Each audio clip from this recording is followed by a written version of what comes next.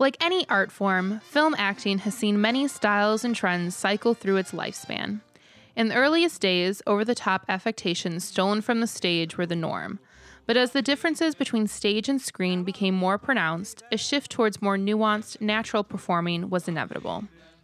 This new idea came to Hollywood guised as the Stanislavski system, which encourages the actor to explore internal and external aspects to fully realize a character and is most closely associated with what we call method acting today. Many notable acting coaches brought this technique to Hollywood, including Stella Adler, whose most notable student, Marlon Brando, was so skilled at the technique he single-handedly ensured it would go on to become the new Hollywood standard, which it largely still remains to this day. Brando's performance in A Streetcar Named Desire, his first major film role, is considered one of the most influential to modern film acting and helped cement his place in Time magazine's list of the 100 most important people of the last century, one of only 6 actors to be included in the list. But was Brando rewarded for his groundbreaking, revolutionary performance with an Oscar? Of course not. In the face of change, the Academy did what it's always done. They gave the award to a stalwart of the old way. Although, to be fair, they gave it to the man who likely taught Brando a thing or two about playing it cool, Humphrey Bogart. We said the bumblebee, let's have a jubilee. When said the prairie hen soon? Sure, said the dinosaur. Where, said the grizzly bear, under the light of the moon. How about your brother Jack?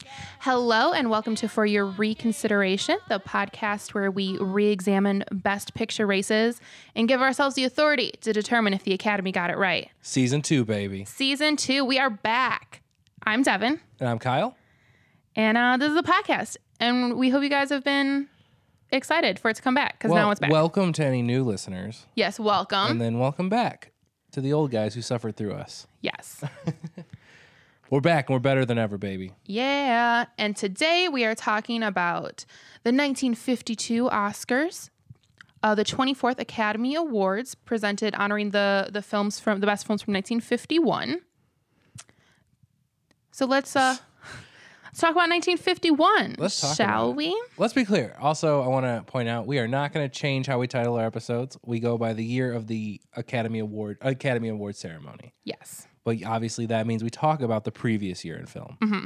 Partly that is to do in the early years of the Academy Awards, it wasn't one calendar year that they honored. So we go by the date of when the awards were presented to avoid confusion for those early episodes. Right.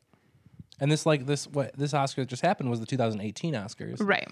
About the year in 2017 movies. Right, but we wouldn't be able to reevaluate confusing. it until 2028. For sure, but I'm just giving reference to how people look at it. Yes. Okay. Even though it's called the 2018 Oscars, it's about the year of 2017 in movies. Yes. All right, so now that that's settled, haters. There was okay. I don't want to. I thought there was a hater. He wasn't a hater. He gave us a 5-star review, so hey. he's a fan. Well, thank you. Anyone else wants to give a 5-star review?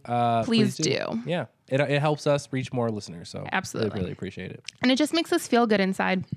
A little bit, honestly, except for when you tell me that a guy told us that he was confused about our episode titles, and now apparently it's a 5-star review.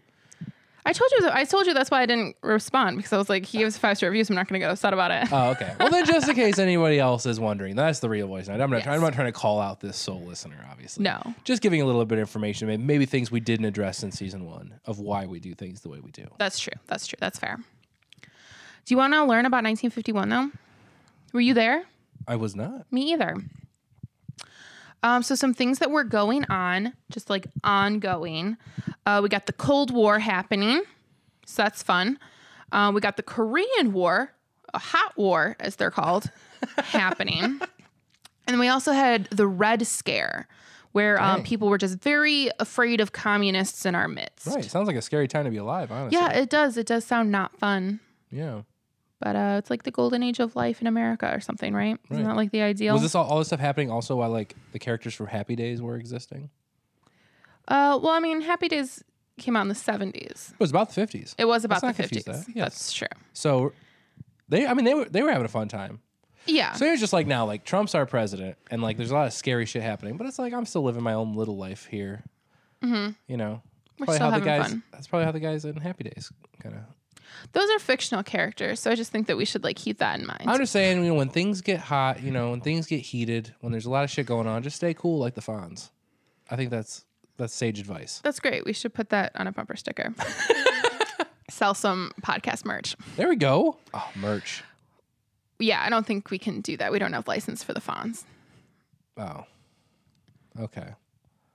So instead, let me tell you about some other notable things that happened during the year. Do you want to like silence your cell phone while we record a podcast? I'd like you to not call out the fact that it went off. No one heard that. I mean, you didn't silence. What did you do? I moved it further. That does not fix the problem. When you swipe up, there's a little like half moon. You just click it, and then your phone is completely silent until you turn it back on. You're having fun. Anyway, in 1951, so on March 29th, Ethel and Julius Rosenberg were convicted of conspiracy to commit espionage. And on April 5th, they were sentenced to receive the death penalty. That's kind of it's a big one. a famous case. Yeah. On October 15th, I Love Lucy made its television debut on CBS. They were happy too. Things worked out well for them. And on December 31st, the very last day of the year, the Marshall Plan expired after distributing more than $13.3 billion in foreign aid to rebuild Europe after World War II. So we finished up rebuilding Europe. It was all rebuilt. It wasn't, actually. We just stopped giving them money. There you go. In 1952? Or 1951? 1951, yeah. The end of 1951. I feel like we weren't even really invested. At that point. Okay. We were like, you got it from here, right? I don't... Right. Oh, okay. I mean, we gave them $13.3 billion, which in 1951 had to be like a lot of money. Well, yeah. I mean... It's a lot of money now. Well, there wasn't hiding that fact. Okay. Okay, what? So moving on to the year in film, I've just got one little notable thing that happened this year. The Wilhelm scream, one of the most frequently used stock sound effects, was used for the first time in the film Distant Drums. However, it did not get its name until The Charge at Feather River in 1953. Awesome. You know what? I'm going to play that right now for our listeners. Okay. Isn't that great, guys? Do you recognize it? You probably heard it for sure. Yeah. And now for the top grossing films of 1951. We got number 10, Pandora and the Flying Dutchman. So sad we didn't watch that. Right. I just really want to know what that's about. Okay. Number 9, Strangers on a Train. Number 8, A Place in the Sun. Number 7, The African Queen. Number 6, An American in Paris. Oh, wow. Number 5, David and Bathsheba. I think that's another Bible movie. Oh, okay. Number 4, A Streetcar Named Desire. Oh, my God. I think I know where this is going. Number 3, Showboat. Okay. Number 2, Alice in Wonderland. And number 1, Quo Vadis. Yeah, that's kind of where I figured this was going. Sure. One of the first biblical epics, right? I mean, yeah. It was definitely an epic. I just think some of these other movies also were big. I mean, not as big as that, I guess. Right. I'll talk about Quo Vadis when we talk about it. And I'm surprised American Paris was like honestly so low on that list. I mean, number 6 probably obviously. I mean, it's a huge feat, but yeah, it made money. Yeah. So some people making their notable film debuts in 1951. We have Jeff Bridges, Leslie Caron, who made her debut in An American in Paris, John Cassavetes, James Dean, Grace Kelly, and then for Star Trek fans, both Leonard Nimoy and William Shatner made their film debuts in 1951. Awesome. So there we go. That's the year in film. Now, moving on to the actual ceremony, the 24th Academy Awards. So a few fun facts about the actual ceremony. An American in Paris and A Place in the Sun each won 6 awards. Humphrey Bogart, who won for Best Lead Actor for The African Queen, was the last man born in the 19th century to win a leading role Oscar. An American in Paris became the second color film to win Best Picture after 1939's Gone with the Wind.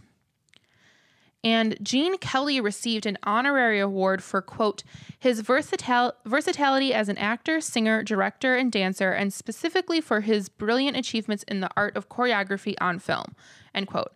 And that would end up being his only Oscar. Oh, wow. He ever won. Okay. So I guess I was reading this thing. They said that they thought An American in Paris like wasn't going to win anything, so that's the reason they like gave the honorary award to Gene Kelly to like honor his like choreography and like whatever, because I didn't think that An American in Paris was going to win. So shows what they know. So now let's talk about the films that were nominated. Okay. First up, we have Decision Before Dawn, released by 20th Century Fox, directed by Anatol Litvak. That's probably not correct at all. Synopsis. As the U.S. Army approaches Nazi Germany, they recruit German prisoners to spy behind German lines. So Wow, that's a very... Well, that's okay. it's accurate. That's I mean, what happens. that's not selling anything, though. I mean, no, but it is. But it's, yeah. It's the I premise of the understand. film. Yes. So the film was adapted by Jack Rowlands, although that's uncredited, and Peter Vitriol, Peter V, from the novel. Wait. Why is the guy uncredited? I don't know. According to the internet, he didn't get a Was credit it like for some it. blacklist shit? No, I don't think so. Oh, okay. Maybe. I didn't investigate any further. You're just like, okay, no credit for I this was guy. like, a lot of times people don't I'll get give credit. him credit by saying his name on our podcast. Yeah. Retributions. Okay.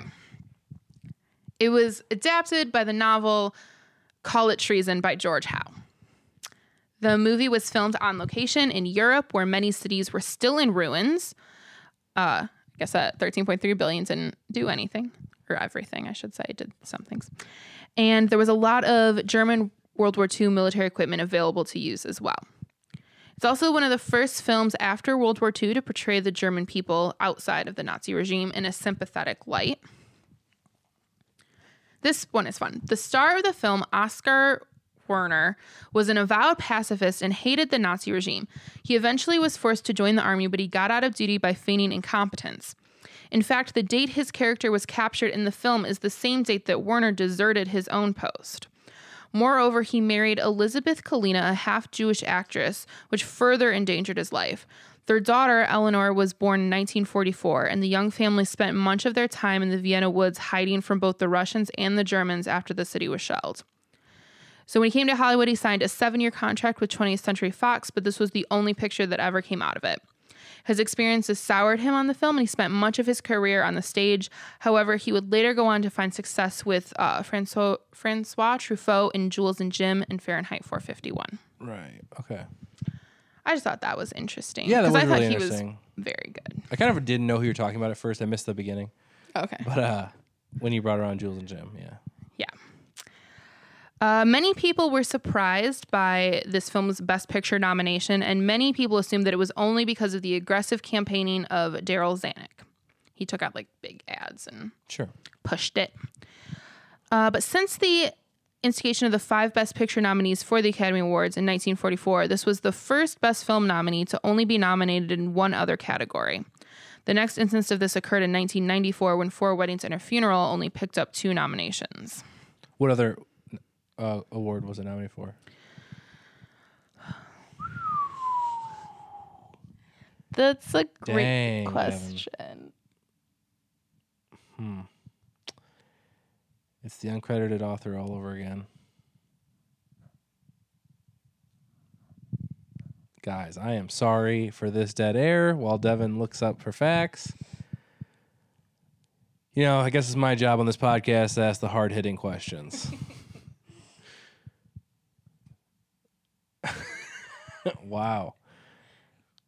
Film editing. The editing. Don't the Best Pictures like typically get an editing nod?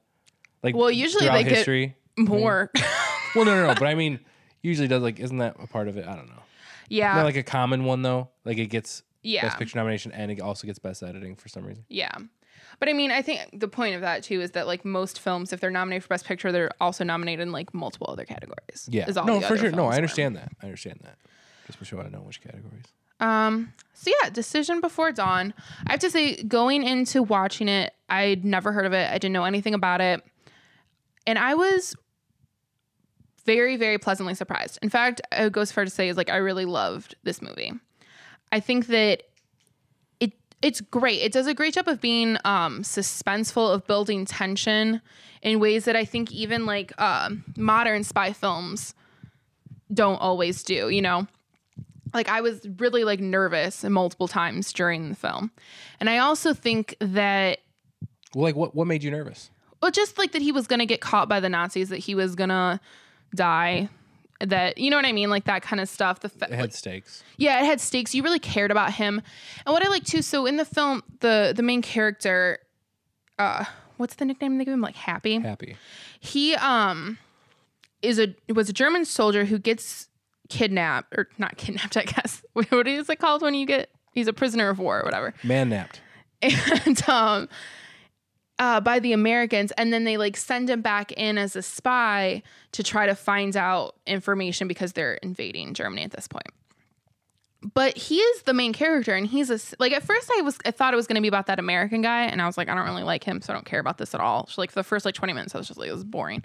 But then like when it switched to being about the German kid, I thought it like really changed, because I just think that like most of the time with these kind of like spy thrillers where you have a character who turns against his own country or her own country to spy against them, it's because that organization has done something to like personally affect that person or their family. And that's why it's like personal revenge that they turn against them and work for this other country.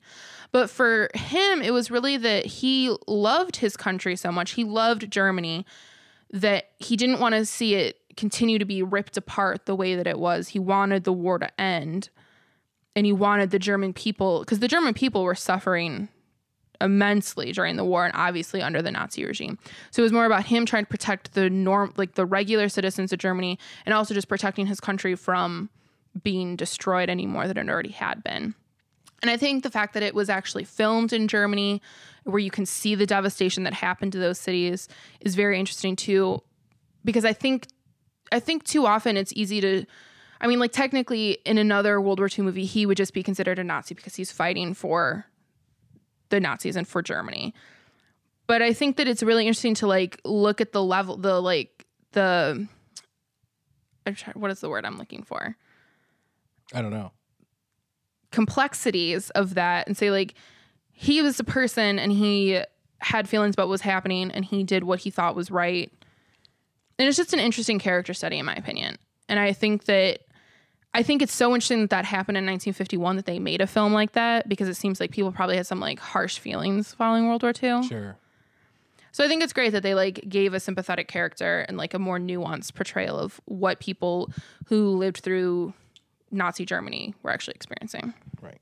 I agree with almost everything you said, except the kind of the opposite. Like, I think they half-assed it.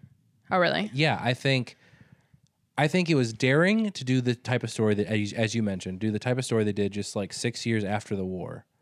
But the fact that they needed an American white man to like, to just like, I don't know why I said white man. In Hollywood at this time, they're all white. I don't know why I said white. Everyone's white. But There just were like, no I was servants just in giving this you, movie. he's like a typical, just like basic dude, right?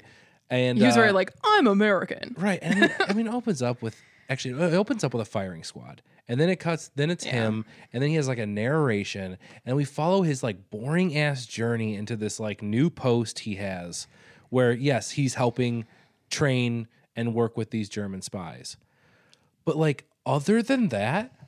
My biggest problem is like, I don't know what he adds to the movie. I agree with that. And he's billed as like the main character. Like, Yeah. I think Rennick is his name. Yeah. Colonel Rennick or something like that. And it's just like, oh, we're following this guy. But then it's like, wait, no, we're getting this like shift to this Happy guy, the German soldier. And then, yeah, like 80% of the movie is like just about Rennick. But the fact that we were like spent so much dull time going in there. You mean 80% was about Happy? I'm sorry, it was about Happy. I'm sorry, it was about Happy, the German soldier, which is that 80 is probably like 70%. But that 70% of the movie is great. Yeah. But unfortunately, like the lead in and then spoiler alert, Happy doesn't quite make it out. Right. And it ends with Rennick again just being like, you know, wow, I am a good American for like putting faith in this German ally. I hope the best for him wherever he is today. Well, like He's dead. yeah, right. So it's like, just the fact that we have to be like handheld through this process. Like I Yeah. admire them. I admire them for like daring to tell this story, but like it just seems half-hearted in its execution of it because we didn't need that. We could have just followed Happy's story through the whole thing. We didn't need this American lead-in for the show, Well, which is just deceiving, but like annoying at the same time. I think, though, the thing is in 1951, they did need that American lead. You know what I mean? I think No, that... I know. I understand Okay. that. Like, trust me, I get it. I know why they did it. I just wish they wouldn't have. No, I think, like, yeah, you're right. Like, that part doesn't hold up. And I do think the beginning really suffers because it is such like a tonal shift because you think the movie is about this American guy because he's narrating, you know what I mean? Like, it's about him. But then Right. he literally is By not the way, in the he entire... has like 2 voiceovers, by the way. Yeah, just the beginning and the end. Yeah. And then... I don't know why that, I just don't know why that device is introduced. It didn't need to be there. It never needed to be there. It was such like a patriotic voiceover. I would say like Just- 80% of the time voiceover doesn't need to be there. You don't need Well, narration. I know, but I'm just like, in shitty movies. Yeah. Yeah. We're talking about Best Picture winners here and nominations, okay? Okay.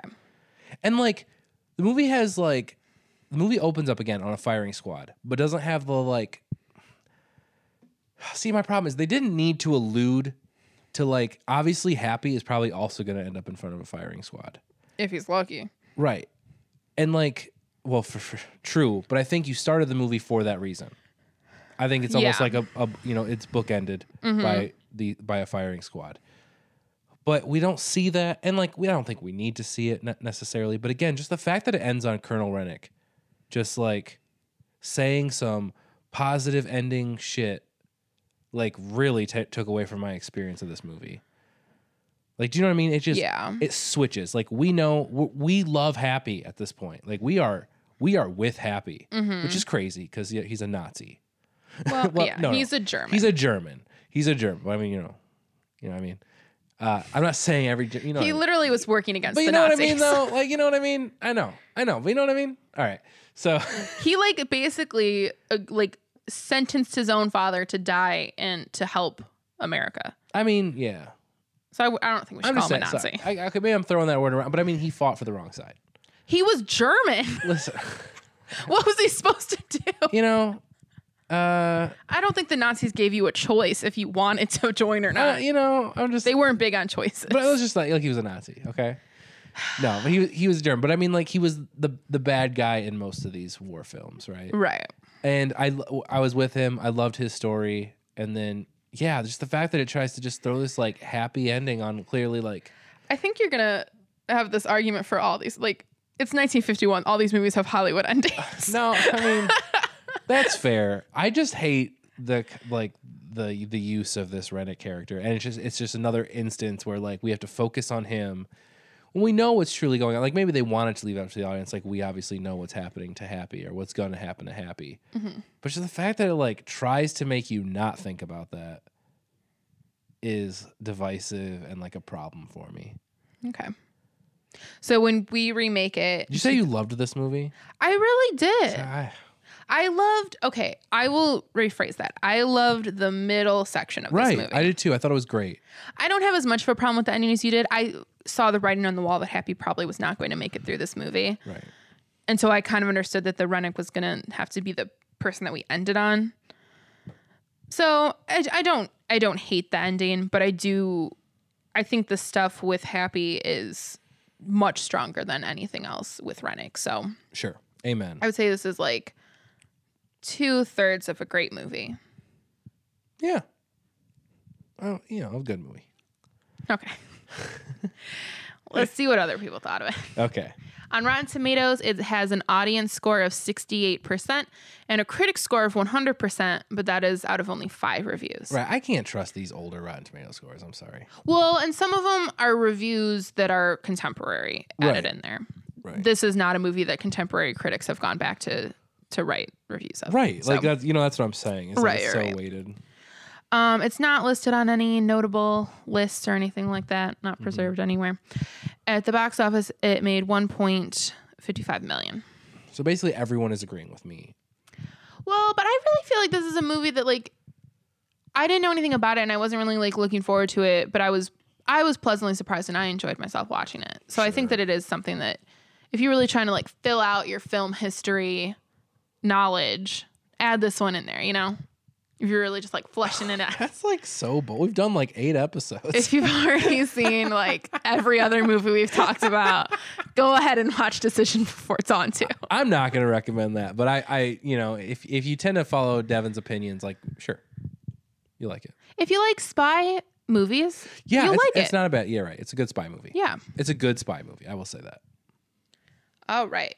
Next up, we have A Place in the Sun, a Paramount picture directed by George Stevens, who also won the Oscar for Best Director for this film. Synopsis: a poor boy gets a job working for his rich uncle and ends up falling in love with 2 women. It's a very polite way of explaining the premise of this movie. So it's based on the 1925 novel An American Tragedy by Theodore Dreiser and the 1926 play also titled An American Tragedy. I can't talk. American what? An American Tragedy. Something about strategy? Yep. That original story is based on the real-life case of Chester Gillette, who murdered his pregnant girlfriend, Grace Brown, in 1906. So, Scandalous. should have warned you, spoiler alert, that is the plot. Oh, it happens here. Sure.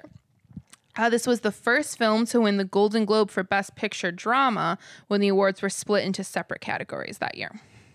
So before it was just one category, then they split into drama and comedy. Okay. It was the first one to that win far drama. back, huh? Cool. Although the film was released in 1951, it was shot in 1949.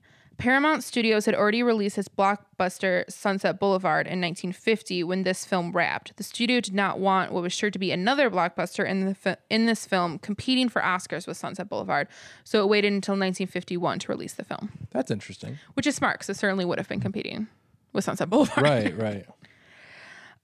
In her autobiography, Shelley Winters described George Stevens' way of working as, quote, he would discuss the scene but not the lines and would photograph the second or third rehearsal so the scene had an almost improvisational quality.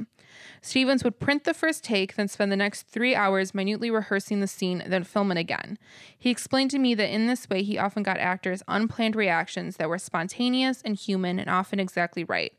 And often when the actors overthink or plan their reactions, they aren't as good, end quote. The Production Code Administration, so the production code was still in effect this time. So they raised concerns over the scene in which Alice visits a doctor. They objected to the line, quote, doctor, you've got to help me. In the finished film, the line was changed to somebody's got to help me. And while the implication is that she's seeking an abortion is clear, it's vague enough to please the censors. That's interesting because I didn't feel it was very vague at all. No, I thought it was pretty. Like I know there was no direct heavy-handed. dialogue, but Yeah. it was like it would be so obvious to know what's going on. Right. Which I think is interesting. I do think it's interesting. A lot of these films, I'm like, we're really, really pushing it with the production code, you know? Right, yeah. They got a lot of stuff through. Right. Paramount Studios removed the name of actress Anne Revere in the role of Montgomery Clift's mother from the film's publicity due to the fact that she refused to testify and cooperate with the House Un-American Activities Committee.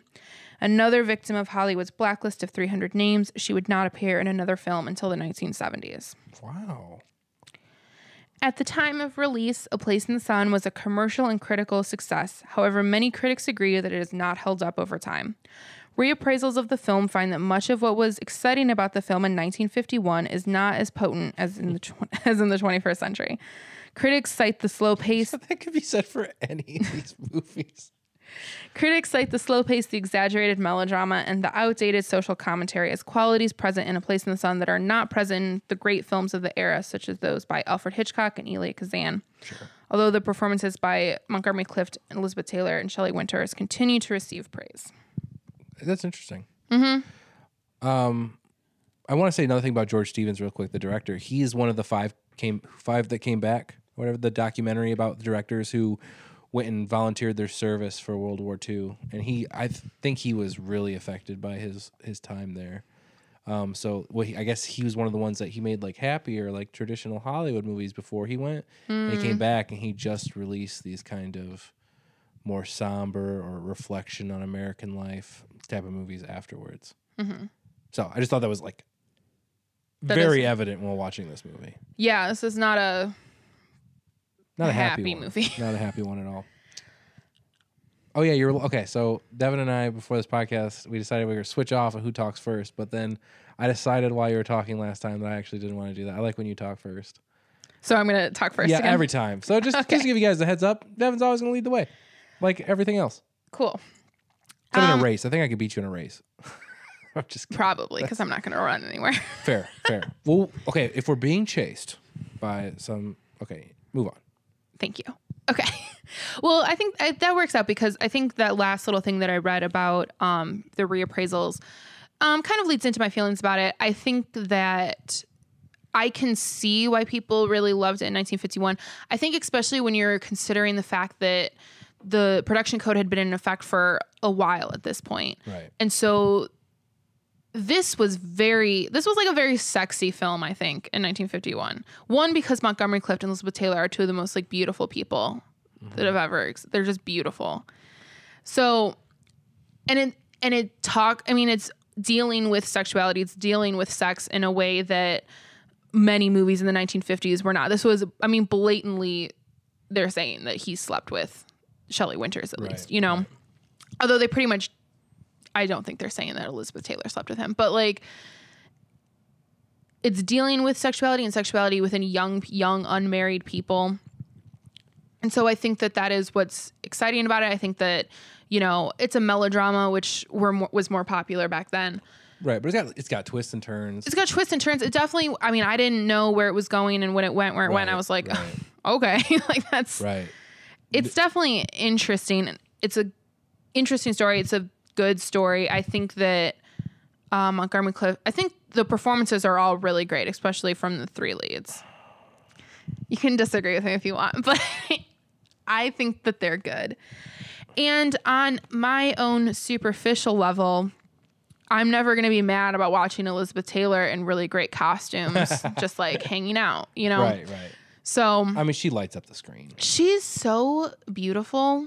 Like, we're not saying anything new, right? Right. I'm not. This isn't like a huge revelation that Elizabeth Taylor is beautiful, but still with Montgomery Clift, I know you don't like him, but his face is like perfect. Dude, he is a poor man's Tom Joad. Like, that doesn't make a lot of sense, but he's like a poor man's Henry Fonda.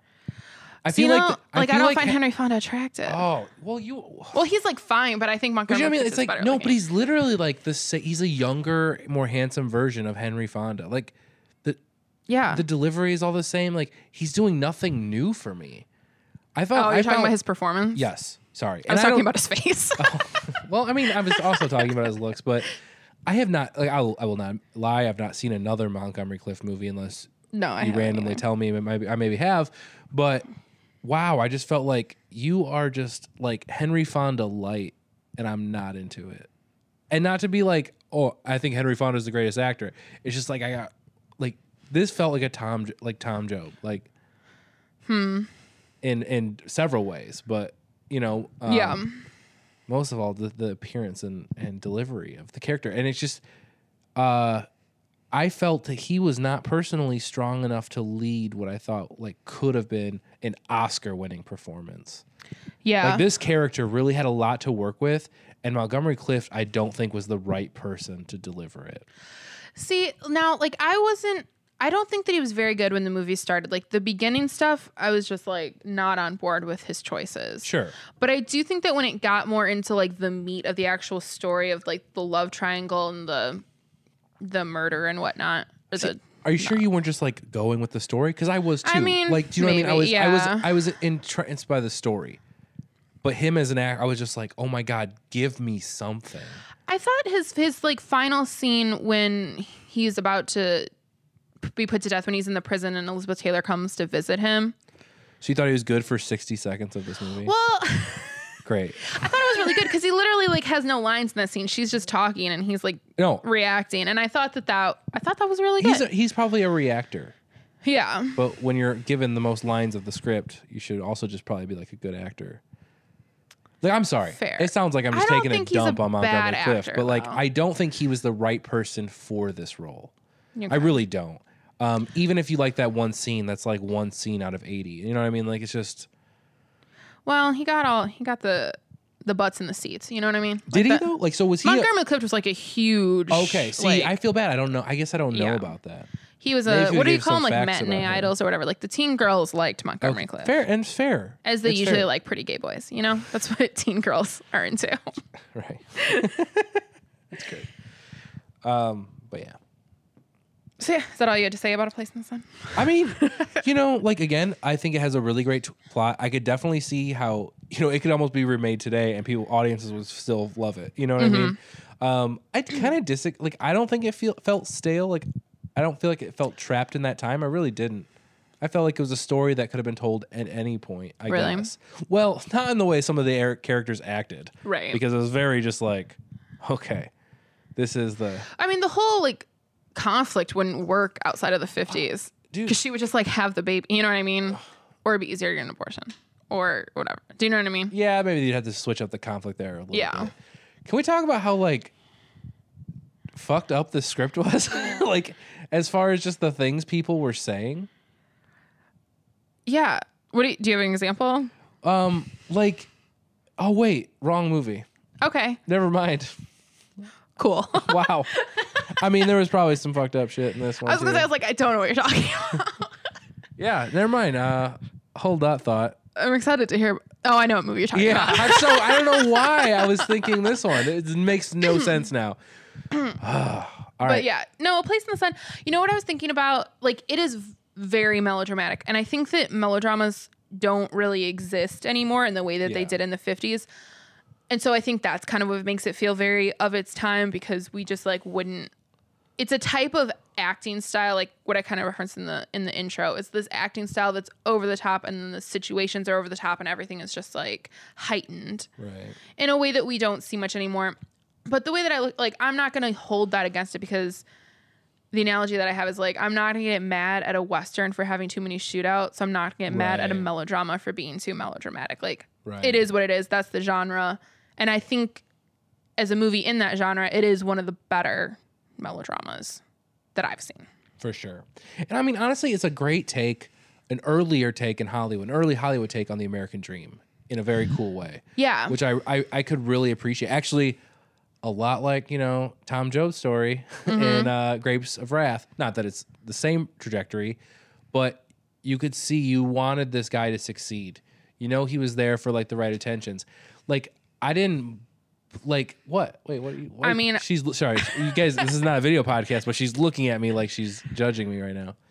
I just didn't really want him to succeed, because he was kind of a dick who Well, knocked someone up and then was no. like, bye. I know, but like in a way, it's like his American dream was, to go make money. Yes. But then he fell in love, Yes. and like he knows that's also a part of his dream, right? And he never thought he But then- could get her. Exactly. Which is why he went with Shelley Which is Winters. like, you know what? That's a fact of life. Not to say like everybody settles or anything like that, but like he immediately had a connection with this woman, but then was just like, I think most men feel an immediate connection to Elizabeth Taylor, though. right. But there was no way in just anything that would ever lead him to think he could possibly end up with that girl. Like right now, he just moved here. He's just given a job like Yeah. moments ago, Yeah. and he'll never be able to reach the success that this young socialite is, and her, where she comes from, her family. But then he meets this like wonderful woman at work, but then he's tempted. Like, it's melodramatic, obviously, but it's like, what? Whatever. I get it. Okay. There's just like other options that could have been explored before No, murder. I understand, but this was like his American dream, and the Yes. American dream is a faulty thing anyway that can be Yes. deconstructed 100,000 different ways. Can end up with many people. But I dead. kind of liked that this was at the forefront of this film, and it just went kind of a direction I thought was like really interesting for 1951. Yeah, that's what's crazy, because like you think about in the 1950s, like post World War II, and it was supposed to be like all, we're America and we're strong, we're all just gonna make babies and enjoy factory life. I don't know what people Yeah. are saying 1950, but like, you know what I mean? It was very like idyllic, like the Cleavers, like that kind of thing. And then to have like this movie where it's like, nah, shit is kind of fucked up, and like young people are having sex and it's leading to problems, and also aspiring to something beyond your means is also going to lead to problems. Yes, So I think it had important things to say. I think it did too. That's it. That's A Place in the Sun. That is A Place in the Sun. Let me see what other people thought about it. On Rotten Tomatoes, it has an audience score of 84% and a critic score of 75%. Wow. That's interesting. Sorry. You think that's I'm just low, surprised or- it's lower than the audience score. Yes. Yeah, that is. Yeah. And that might be contemporary critics going back and looking at it with contemporary eyes. Stay out of it. I'll let them know. You should not be allowed to watch movies from the past and comment.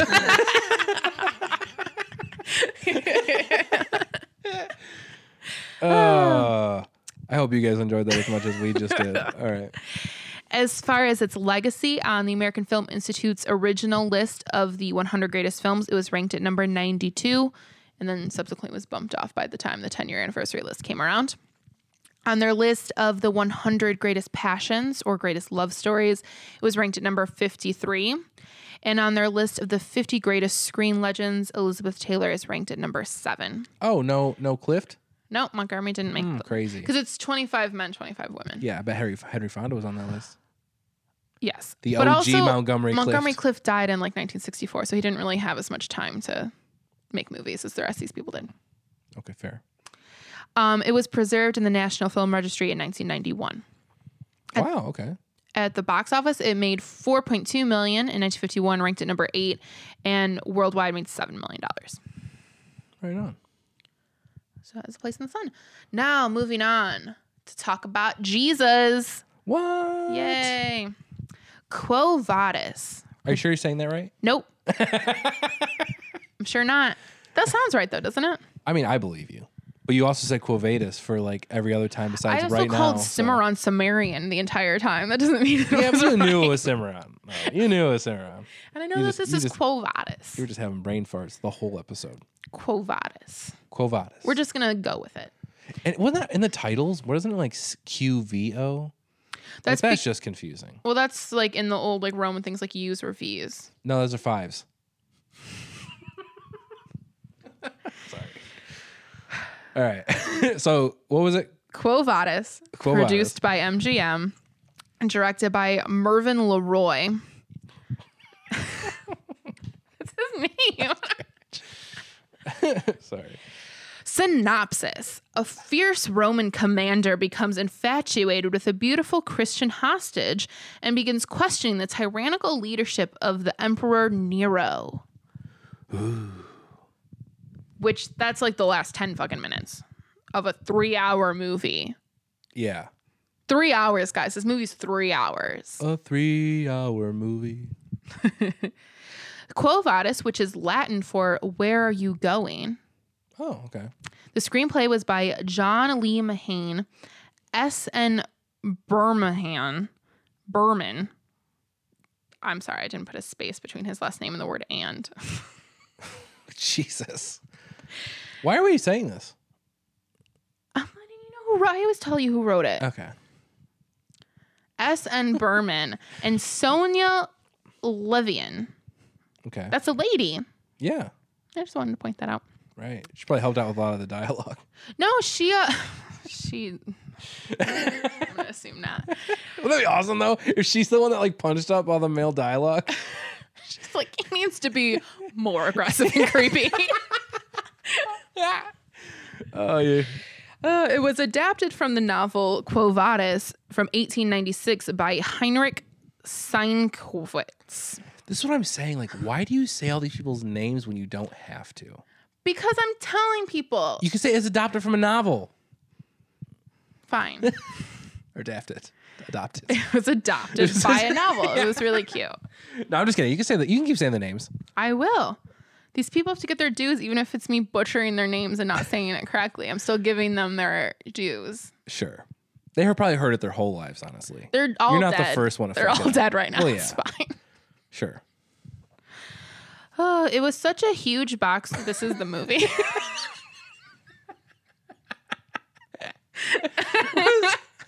Okay. It was such a huge box office success that it was credited with single-handedly rescuing MGM from the brink of bankruptcy. Produced for $7 million, the film was MGM's largest grosser since Gone with the Wind in 1939. Wow. one of those movies is much better than the other. Okay. The film holds a record for the most costumes used in one movie. Do you want to guess how many costumes were used? 170. You're very off. Oh, okay.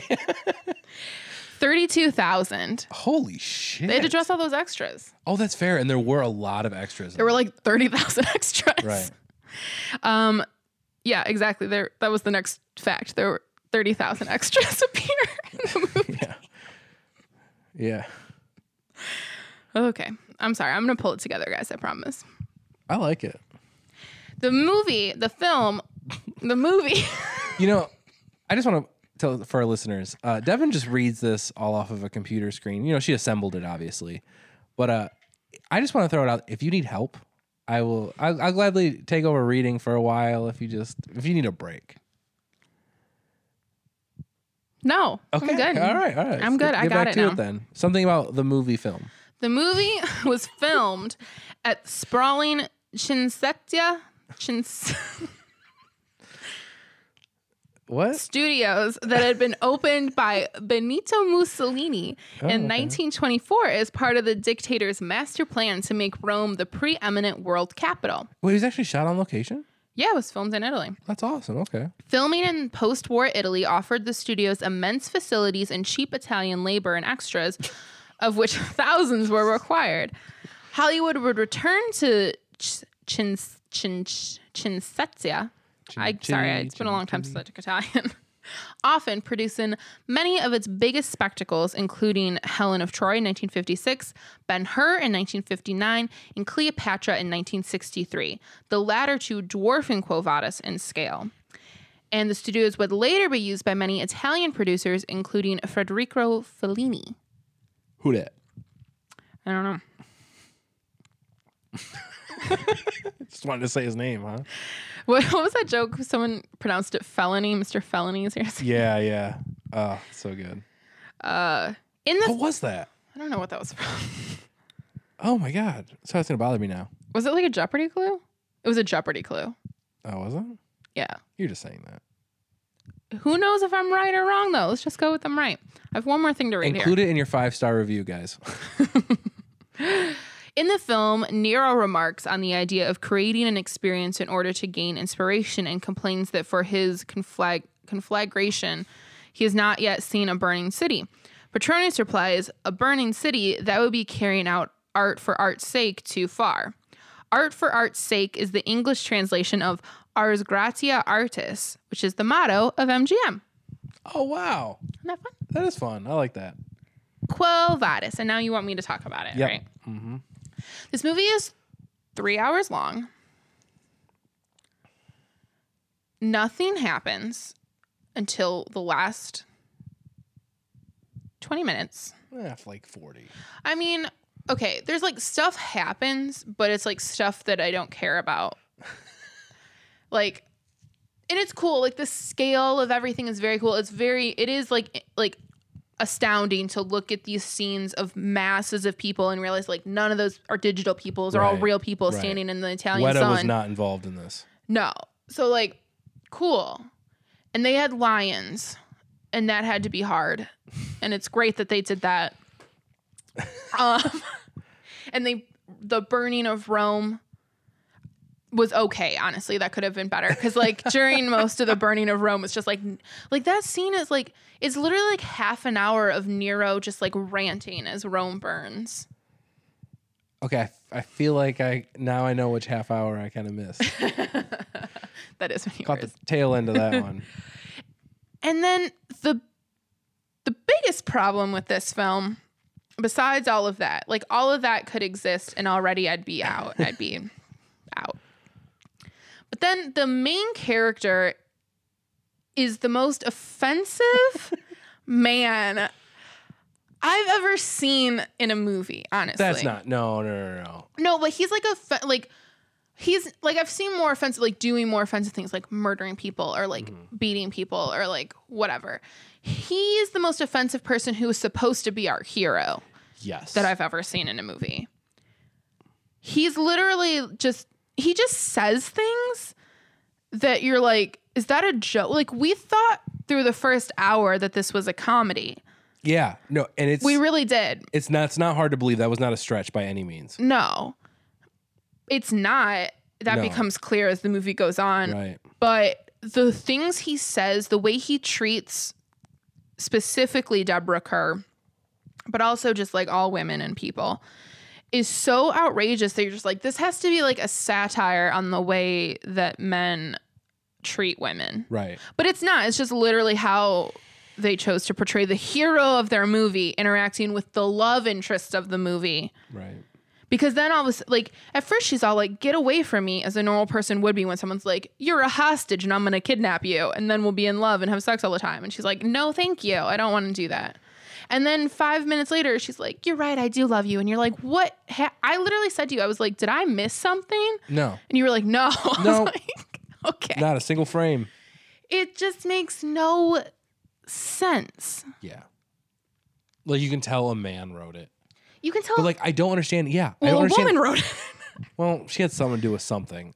I don't know. She was actually one of the most prolific writers for MGM. Oh, in the well, 20s and 30s. Well, that's but great. Then what the hell was did she just know her business? Like that's you know what I mean? Like, Probably. because She was the only woman in the room, so she was these just like, are just fine. like the most derogatory things towards women and like treating them like objects or property or I anything mean, else. literally, he And- owns her as property. Yes, like yeah, that's a plot point. Yes. He trades debt and like takes her on as his property or whatever. Yeah.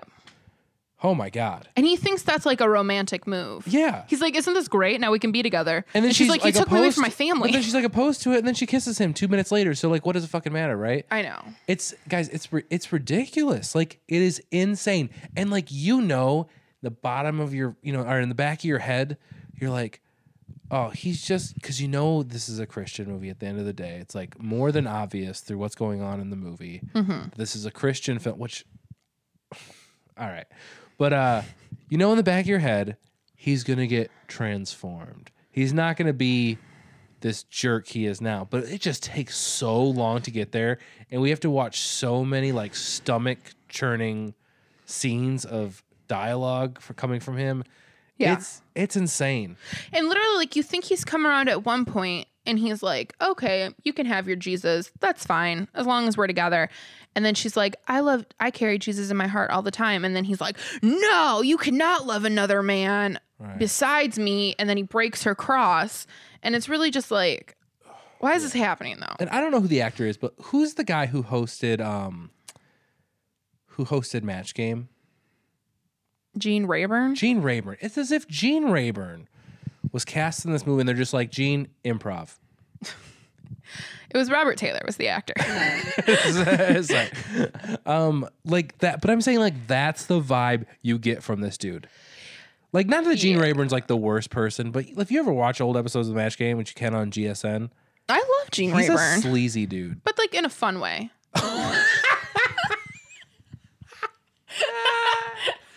Oh my god. All right. I mean, I like Gene Rayburn. Yeah.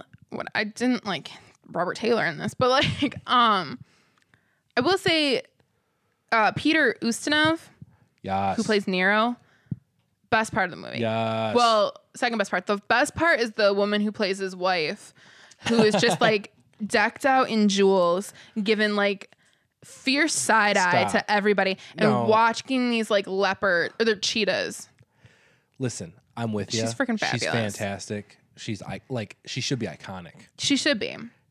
But to say that she comes second to Peter Ustinov is like crazy because he gives like such a fantastic performance I mean, in yeah, this movie. he gives like I was just making Like, a joke. he- She was my favorite part though. I just like Peter Ustinov. Like, did he win anything for this? No, he didn't win. Let me see. Was he nominated at least? Because I think he was nominated. That guy is a powerhouse. Like everything I've seen him in, he just takes Yeah. over the screen and just chews it up in such a good, fascinating way. Like He is really good He could as do Nero. anything. He could do anything. Yeah, both love him him. and the guy who played Petronius were nominated for supporting actor. Petronius is like one scene. It's not even that cool. With the scene where he kills himself? Yeah, I mean that's his only good scene of just like, you know what I mean? Of Yeah. Like I could see that scene being nominated for performance. Every scene, I'm not even kidding you. Every scene Peter Ustinov in is fantastic. Yes. Like I couldn't wait to get back to him. Yeah. But he was also definitely like a comic character too. Right, he was playing over the top. He Yes, was. for sure. But like, it worked so well, and what was already this dialogue set us up for kind of like, oh, this is like less 10 Commandments, more like History of the World Part 1. Like in a lot of ways, though, it really feels like it. And I also, the other thing that I was thinking as we were watching it, it was reminding me of Hail Caesar, the Coen Brothers movie from like a couple years ago, where it's like old Hollywood and George Clooney is basically, I mean, it just seemed a lot like this movie where it's just like toga but I'm still an American film actor of the 50s. But it also reminded me of it because what I thought was interesting, and the reason I like looked up these writers more, is that like as they're talking about, because the whole plot is like Christianity coming to Rome, and as these characters are explaining Christianity, it's got like I mean, it's all, you know, Bible accurate, but it has like a very almost like communist undertow to it about, Fair, yeah. you know, like everyone being equal and Yeah. like loving everybody and everyone, and like the rich shouldn't have all the power and that kind of thing. That I was like, well, that's interesting because that's basically how Hail Caesar ends, is him giving this speech within this movie. That Hey, is we are not here to spoil recent movies. It's still been in years. You know, fair. That's not really a movie you can spoil either because nothing really happens in that movie. But anyway, it just reminded me of that because it's like You gotta stop giving gestures where the audience can't see it.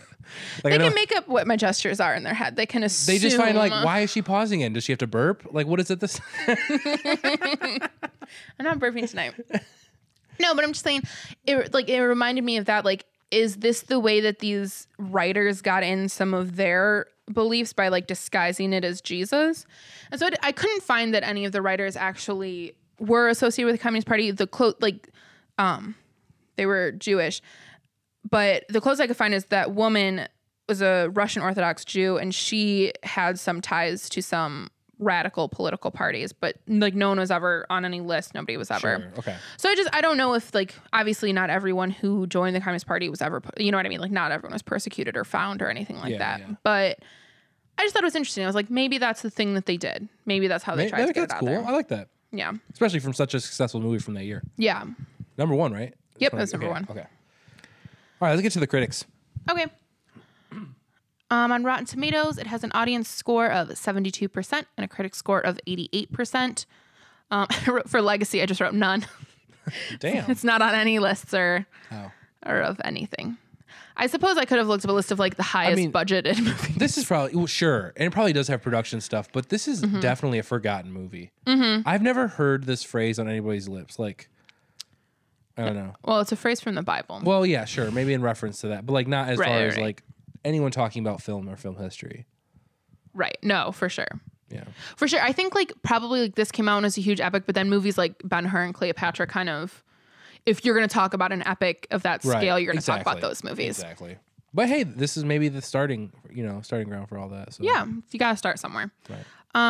At the box office, it made $11.9 million domestically and $21 million worldwide. And we're done. Now, moving on to A Streetcar Named Desire Okay. by Warner Brothers, directed by Elia Kazan. Elia. Kazan. I'm just kidding. Sorry. Synopsis. Disturbed Blanche Dubois moves in with her sister in New Orleans and is tormented by her brutish brother-in-law while her reality crumbles around her. Very accurate. Yep, that is what happens in this movie.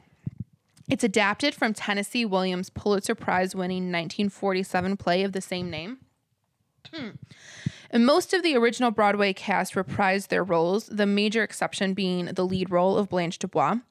In the original Broadway cast, the role was played by Jessica Tandy, but the studio decided they needed a bigger name, they needed star power for the movie, so they cast Vivian Leigh, who had played Blanche in the original London cast. Oh, that had been awesome. directed by Laurence Olivier. See, who was her that is husband. that's awesome because that is one thing I was kind of questioning was like, I feel like they took a gamble on a lot of this cast, right? Yeah. Marlon Brando, Carl Malden, you know what I mean? Like they took a gamble on these guys. But I was like, I could see them putting someone bigger in there. But I was like, for her to come in and fucking compete with these guys who have been doing this for a while, like this, you know, this dialogue, these characters. I was like, damn, she did a good job. But then it's cool to find out, you know, she did have experience. Yeah. And I'm glad they could have just cast all names, but they didn't. I do think it's interesting that they did keep so much of the original cast. Right. And I think that has a lot to do with, how good this movie is. Is one, they're all very good actors. And two, they all had like lived in those roles for much longer than most film actors do. Exactly. And I got to be honest, it was probably a pretty cheap movie to make. Deborah Kerr was probably, is that who played? I'm sorry, Vivian Lee. Vivian Lee, I'm sorry. Vivian Lee was probably the most expensive part by far of anything in the movie. You know what I mean? One set pretty much. There was a couple different locations, but one set for 95% of the movie. And then Marlon Brando, who was nothing. You know, these other actors who were nothing at the time. Elia Kazan, like, you know. It's just awesome what a success it became because of the talent. Just straight up talent, not just the star power. Absolutely. We weren't ready to talk about the movie yet. No, I'm sorry. that's okay. Like you're saying, at the time of the play and subsequent film, Marlon Brando is virtually unknown. This is the role that helped catapult him to Hollywood stardom and marked his first of 4 consecutive Oscar nominations that concluded when he won his first Oscar for On the Waterfront in 1955. Wow. Yeah, he was nominated 4 years in a row. That's awesome. Composer Alex North wrote and recorded the first ever jazz-oriented film score for a dramatic picture for this film. Okay. The production code censors also had some problems with this film. Just a few? Yeah. They demanded 68 script changes from the Broadway staging, while the interference of the Catholic Legion of Decency led to even further cuts, most of them having to do with references to homosexuality and rape.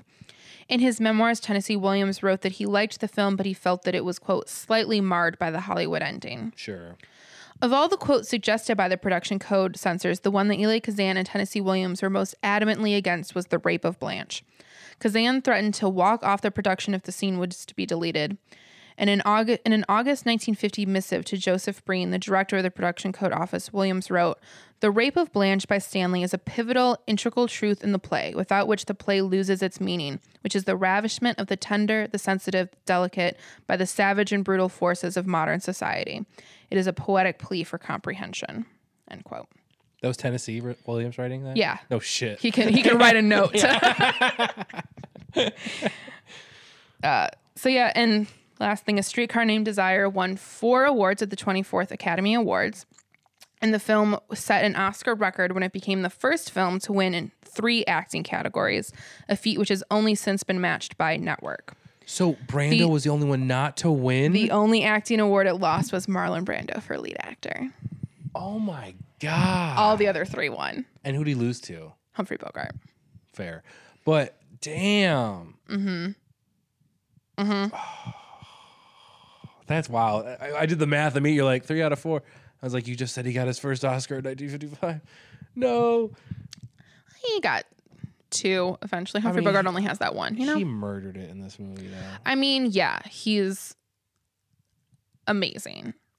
He's a very good actor. Again, we're not like stating new information, but that Marlon Brando can sure act. It's just, he is a force to be reckoned with. But like at the same time, everyone, although he might have been in like a different level because of just energy and stuff throughout and, you know, plot wise, but everyone matched him, I think, in every big way too. Like the talent in this movie, as I just said, you know, 2 minutes ago, but I mean, it's just incredible to watch. What I find interesting too is that, so the other 3, so Marlon Brando, Kim Hunter, and Carl Malden were all, did the Stanislavski method, like that, like being the character and that kind of stuff. Whereas Vivian Lee was a trained actress. She'd gone to like acting school and that kind of stuff. And so they're very like different styles of acting. And I read that there was like some tension between her and the rest of the cast just because they were coming at it from such different angles. Sure. But obviously everybody like got along in the end and like it all worked out fine. But I think that really does help the movie too, in a way that the rest of them all feel so natural and lived in. And then her character is someone who is acting all the time. She is in her own reality and creating this character of who she's being. So I feel like it fits so well to have her be the one who's like so affected and so like, you know, no, right. She's got these little tics and that kind of stuff. It's an exact mirror to to who these characters are and the acting styles. Like these are these common folk, these more you know, living right now type of people, and this is a very new method, you know, coming from, you know, and then she's like this classically trained, like, but then she's also prim and proper from where, you know, Right. like it's perfect. It's a perfect parallel. I truly love that. I think that for sure aided in the storytelling in the movie and the performances. Yeah. It's just great. Like, I feel like it's hard to talk about a movie that's just great because It is. you just end up being like, everything is, you know, the performances are great, the score was great, the production design was great. The blocking was great. Like, Yeah. I'm not gonna lie, like this like simple thing. I actually wrote that the blocking was really good for Decision Before Dawn too. Was it? Like I thought it was a really well blocked movie, but like in this, it's perfection. It is perfection. There's so many times when like, if you could just like take a picture and it would be like perfect. Right. Right. I mean, it helps that this has been a pretty well restored movie. Okay. Like, you know what I mean? Like, fair. This is a movie that's been taken care it's been of. taken care of a little bit. Not to say we really watched a bad print of any of these movies. No, but, actually, all of them looked but good. this just looks so gorgeous. I don't know what it is about because I don't know Marlon people Brando. he works with, but well, yeah, that's that certainly makes helps. anything look more gorgeous. Oh my god, you're right. But what can we really say? I think the rape was handled very effectively for the time period. You vibe it. You're feeling what's going on. He literally comes after her, and then it cuts to this mirror shattering, which Blanche is in the mirror at the time, and Blanche is shattering, and it's glorious. It's very poetic. You know, when I complained in the beginning about Decision Before Dawn, and like I feel like it copped out on some things. I feel like I'm so glad they didn't, even though they clearly had to make a lot of changes to get this from Broadway to Hollywood. I think it still got its main points across really well. And that being one of the most tragic endings. Absolutely. And I just want to say for people who might not know too, I mentioned before that their notes made them take out references to homosexuality. In the play, her husband was gay and she found him with another man, and that's when she called him weak and all this stuff, and he killed himself.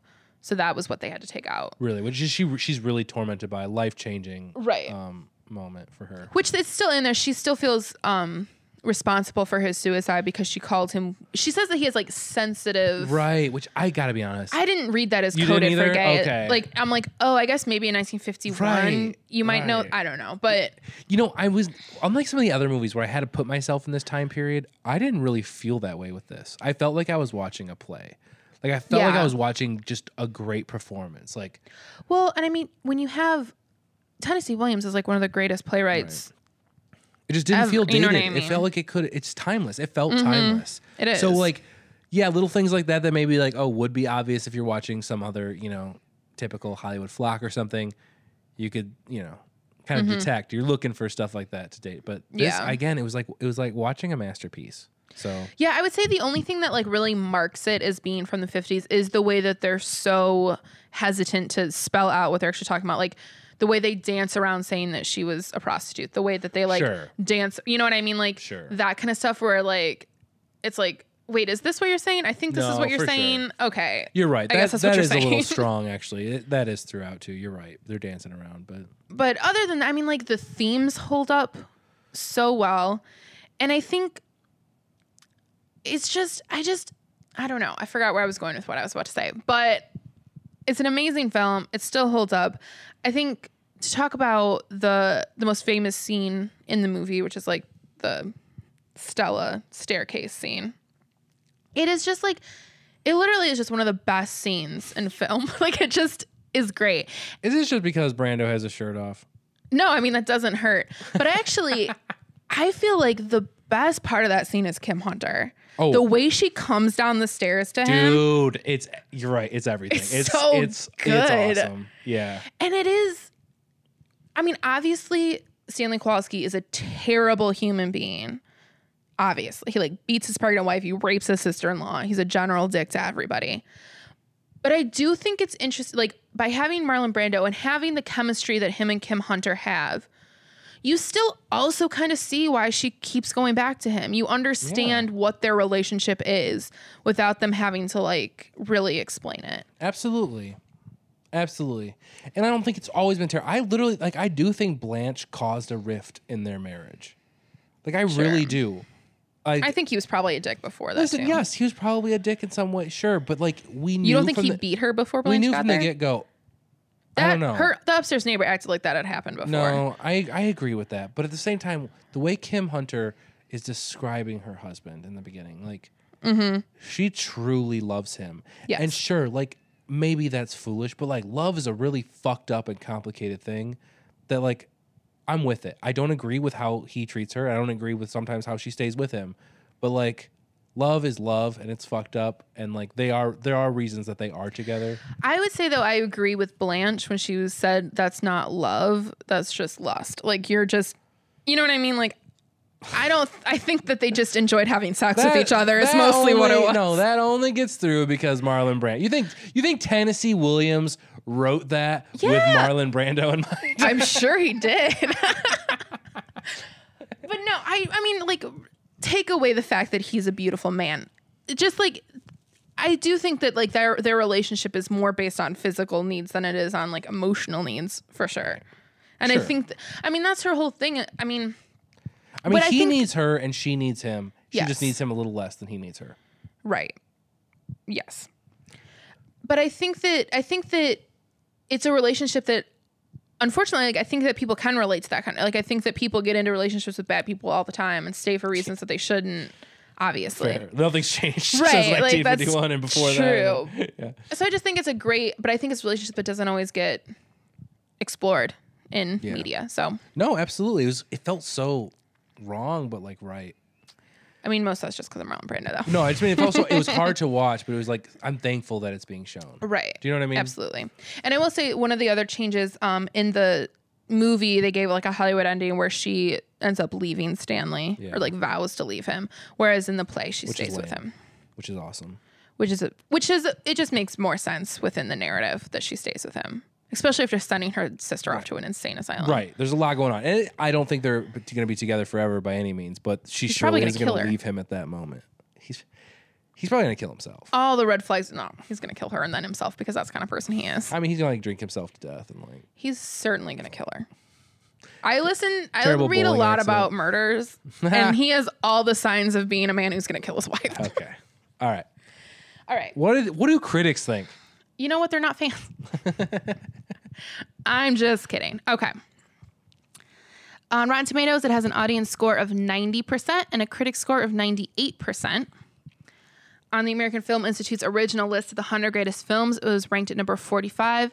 And on the anniversary list, 10 years later, it was ranked at number 47. Oh, wow. It only dropped 2 spots. Yeah. Okay.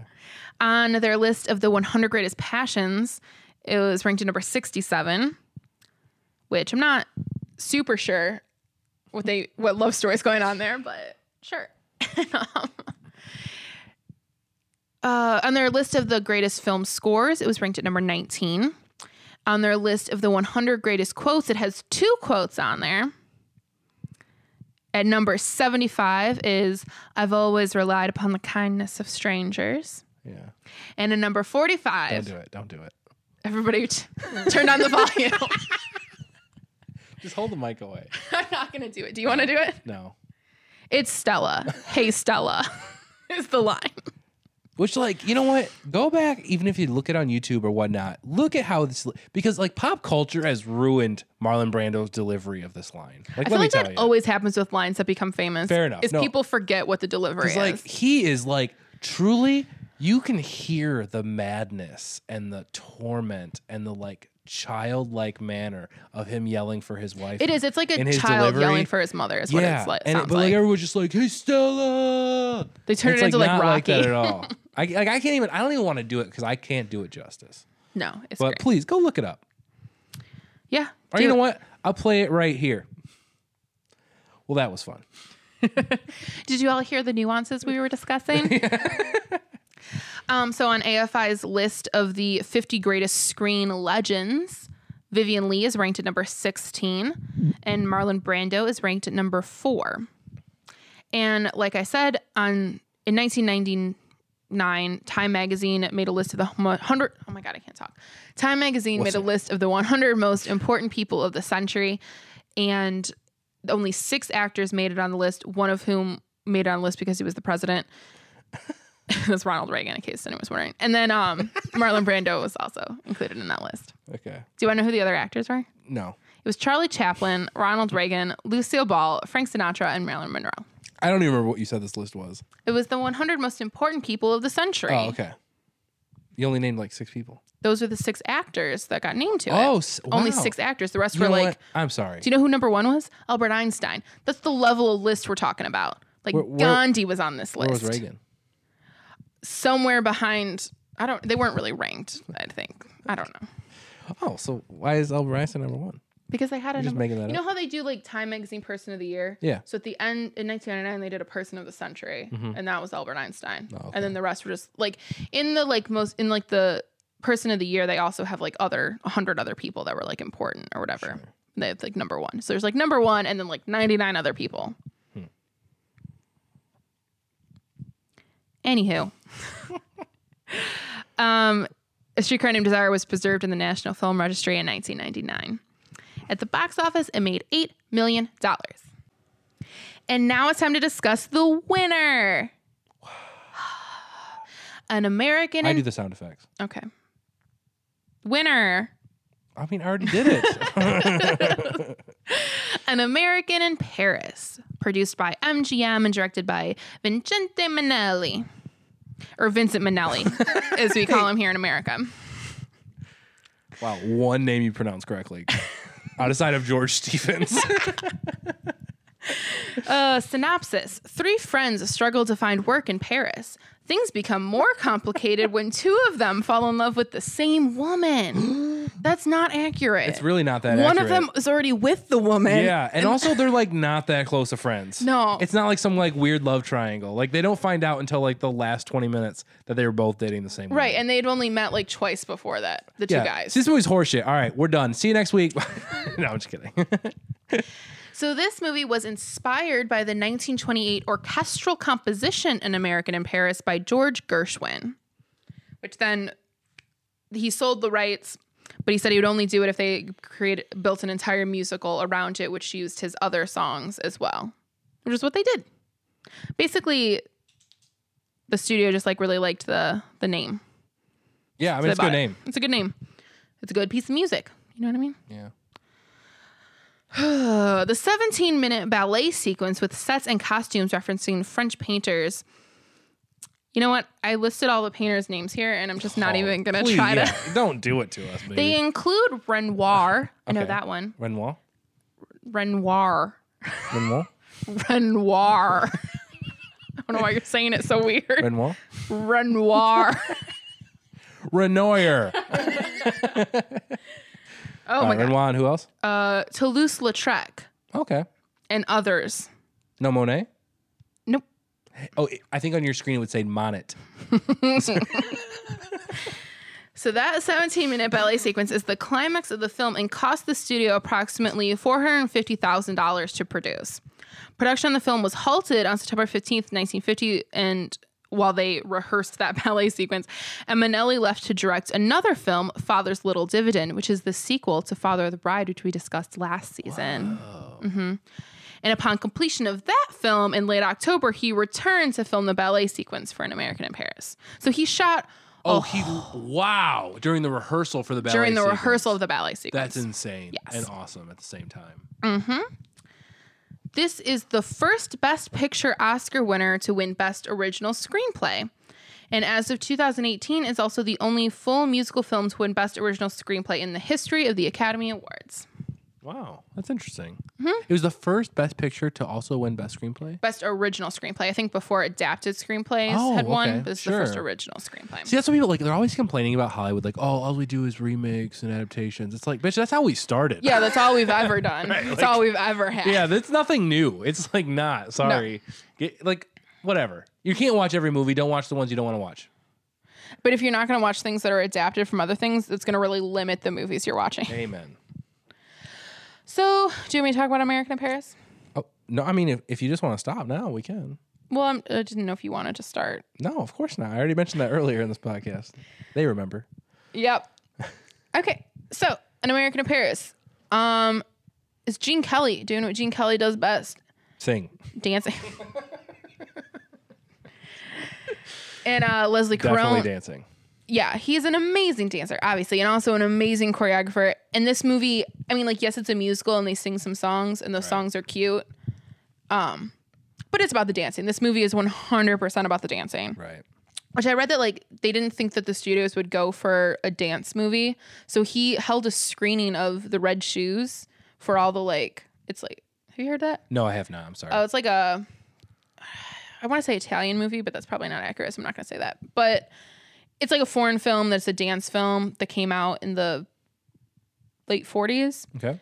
And so he screened that for all the executives in the studio to, like, convince them that, like, a dance movie would work. Sure. And obviously they agreed with him because yeah, they financed definitely it. did. And it did. I mean, I feel like if you hear, like, 17-minute ballet sequence, you're like, ugh. But it is one of the most beautiful sequences ever put to film. Right. Like, honestly, if we hadn't watched not last season, I'm sorry, but if we hadn't watched recently Singing in the Rain, I would have been like, ooh. Yeah. Like, if you just told me about it. Yeah. But having seen Singing in the Rain, totally prepped for this, and it was beautiful. Yes. I would say, I feel like this one is better than the one in Singing in the Rain. That's like incorrect. Singing in the That's Rain. okay. Just the ballet sequence, I'm saying. Oh, I'm referring to that. Okay. Fine. No, I think they're both great. They're both different, which is cool. This one is cool because it But- is like he goes into the painting and then it's like different Yeah. artists represented and like their paintings come to life through dance. Right. And it's a beautiful piece of music. And it's beautiful dancing. Outside of the dancing, there's just not much more outside of dancing for this movie, I think. Yeah. Like, the spectacle is really what ties things together. Yeah. But you know what? That's great for me. Like, it honestly feels like, you know, it's more of like a La La Land than a like a typical, like, even who's the guy that did like Holiday Inn and Winter Snow thing? Bing Crosby? No, but the guy, like, Irving Berlin. Irving Berlin. Okay. So it's like, it's more like La La Land than like Irving Berlin, where it just like Yes. randomly breaks out into things and it's kind of cool. And just because of like the people it focuses on maybe a little bit.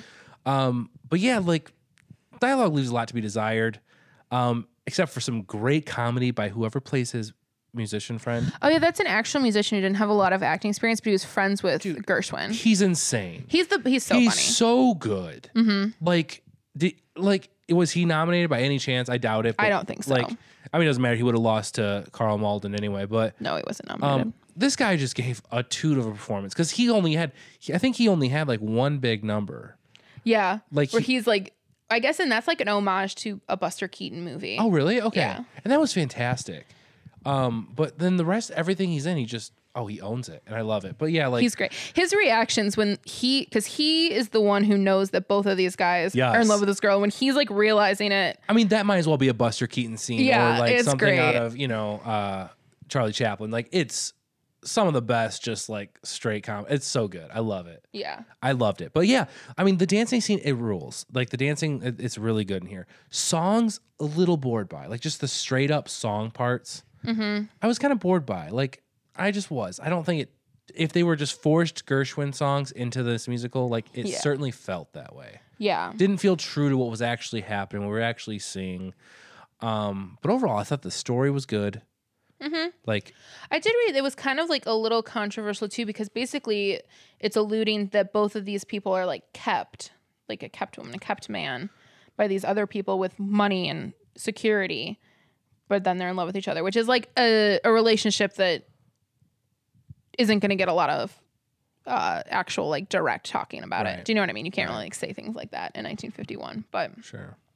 so that's interesting. Yeah, I mean, just dealing with the types of relationships it does in here, and like, obviously feels like they're dancing around it a little bit, but like at the same time, just like you recognize it and you're into it, Right, It's like, right. It works. And I think, the plot is fine. I do think that like the love story aspect doesn't hold up great just because like Gene Kelly comes across as like very aggressive and creepy. very, very aggressive and creepy. And like watching this, But and like she also responds well.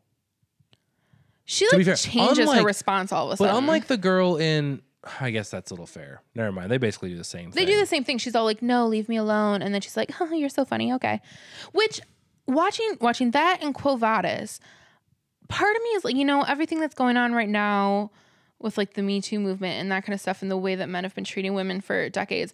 But you watch movies like this from the 50s and you're like, if these men grew up watching these movies and this is how these men got these women, does it make sense that they thought that's how you did it? That you just were aggressive and creepy? Right. Especially such a staple of a movie and Gene Kelly, an icon. Right. Yeah, and I think this happens across decades of film, I think.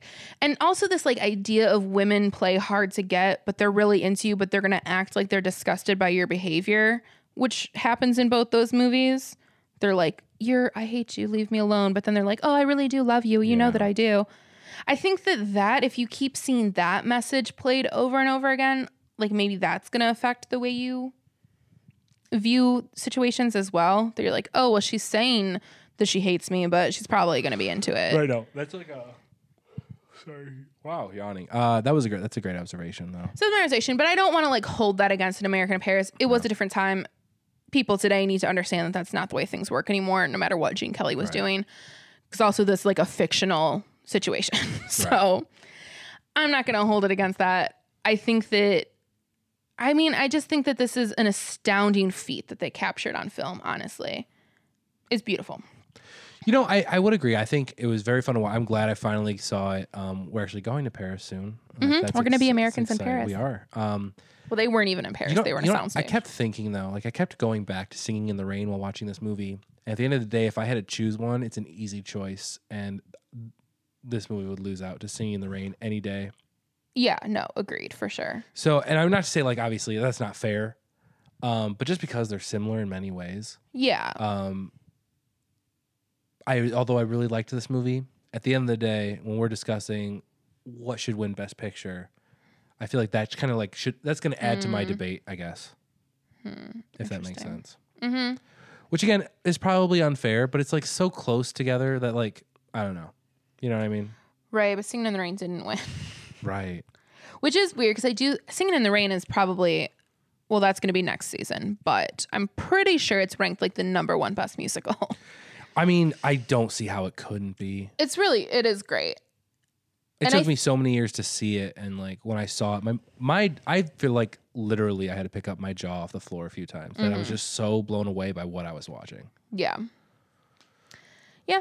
I know. Sorry, I agree. That's not what we're here to talk about. No, like I that's said, not what. Tune in next season for Singing in the Rain. I don't know who the actress is in this movie. Leslie Curl.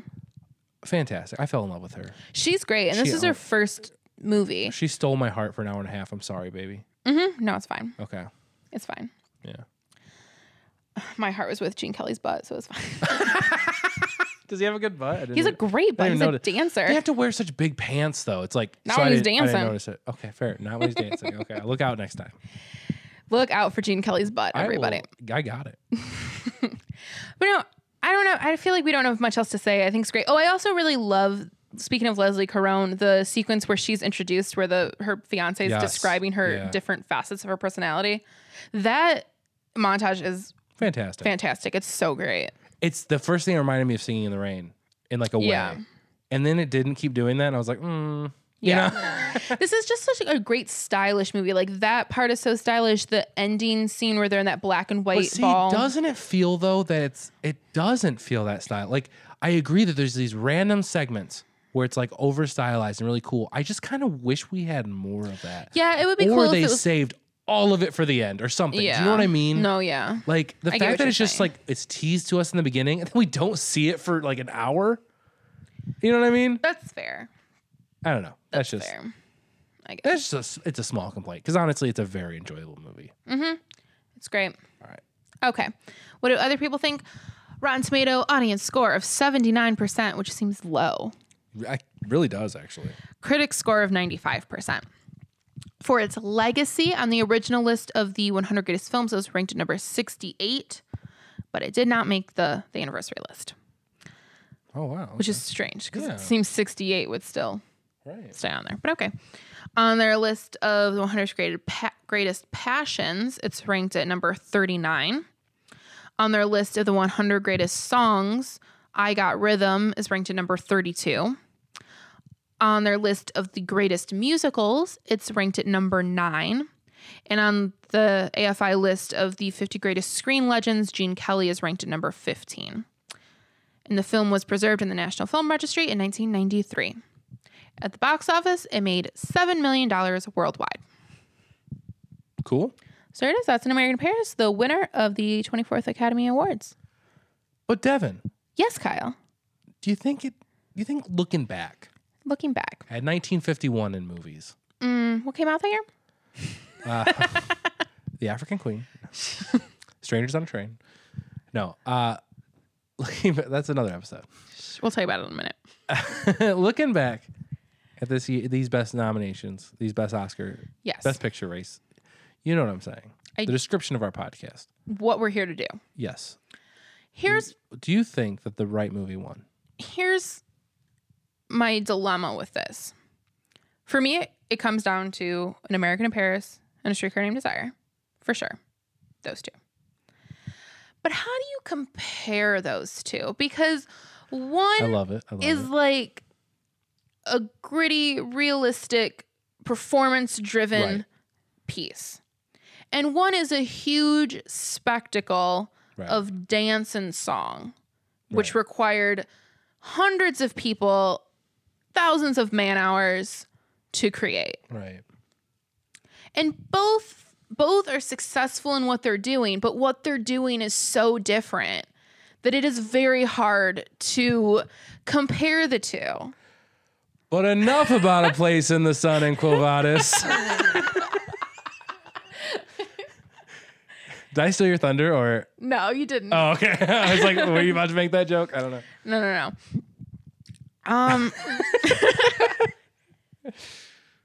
I, as a person, which is how I have As to opposed approach to a dog. everything, really. Yeah.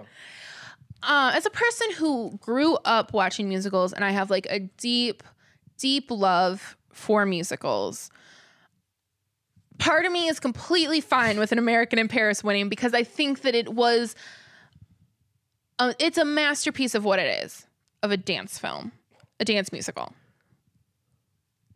But if I'm picking like the movie that I prefer, Yeah. That's literally what we're doing. I know. Well, I would pick A Streetcar Named Desire. I'm just saying I'm not like really mad that An American in Paris Right. won. I'm okay with everything. Can I just point out real quick before you do your thing Sure. that it's crazy? Like, first of all, going into this award show, Streetcar Named Desire was the like odds-on favorite to win Oh, wow, everything. They okay. thought it was going to sweep everything.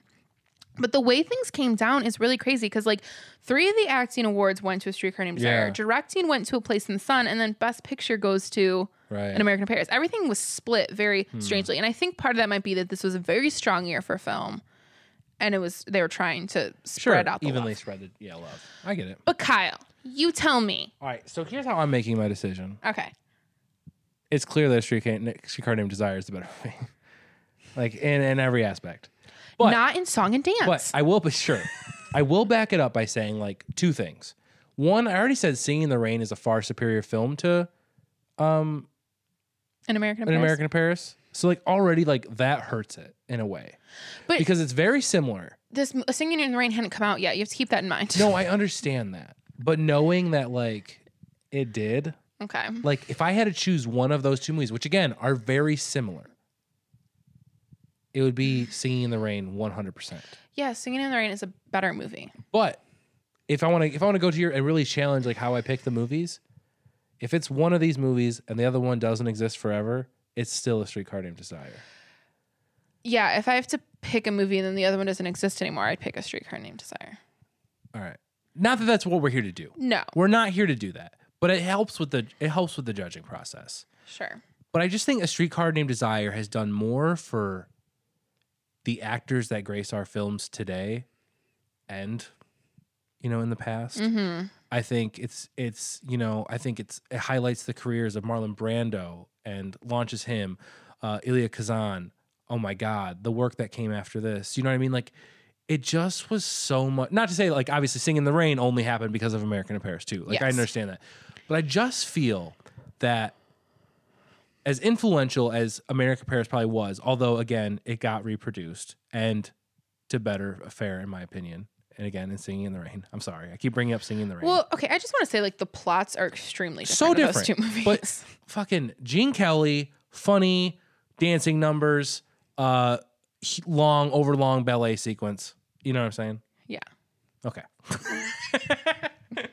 No, but I think just deep down inside for what, you know, I don't know, where I kind of lean in what in the movies I like, but then also like just can appreciate technically and every single like Streetcar Named Desire checks all the boxes for me. Whereas American Paris is a crowning achievement, obviously, in scale and grandiose and everything else. I think Streetcar Named Desire 100% takes the cake in this. Like, it's not even it's not actually really a tough debate for me, if that's not clear. No, I understand. And I mostly agree.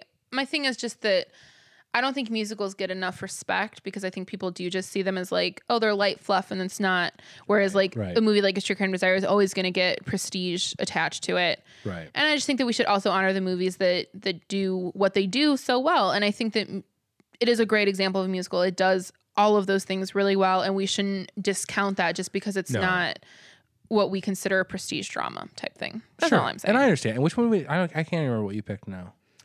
I picked Streetcar Named Desire. Oh, okay. But I'm not mad that an American Paris won. I mean, I'm a little disappointed. I really am.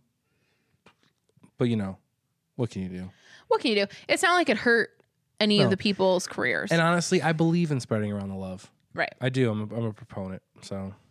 Love, love, love. Oh, we don't have the royalties for that. I'm sorry. We don't have the Also, licensing. do not let our audience know how terrible of a singer you are. That was fine. All right. Well, that's our episode. We're doing things a little different this season. This is news to Kyle. No, I'm just kidding. He knows about it. It was his idea. Instead of discussing, there were other notable films that came out this year that didn't get nominated, but instead of talking for another hour about those films, next week we're going to give you a bonus episode where we discuss those other notable films. And in case you want to watch along with us, those films are going to be Strangers on a Train, The African Queen, and the honorary foreign language award recipient, Rashomon. Rashomon. God. You know, we left those off in order to do better on and I'm just looking at our clock right now.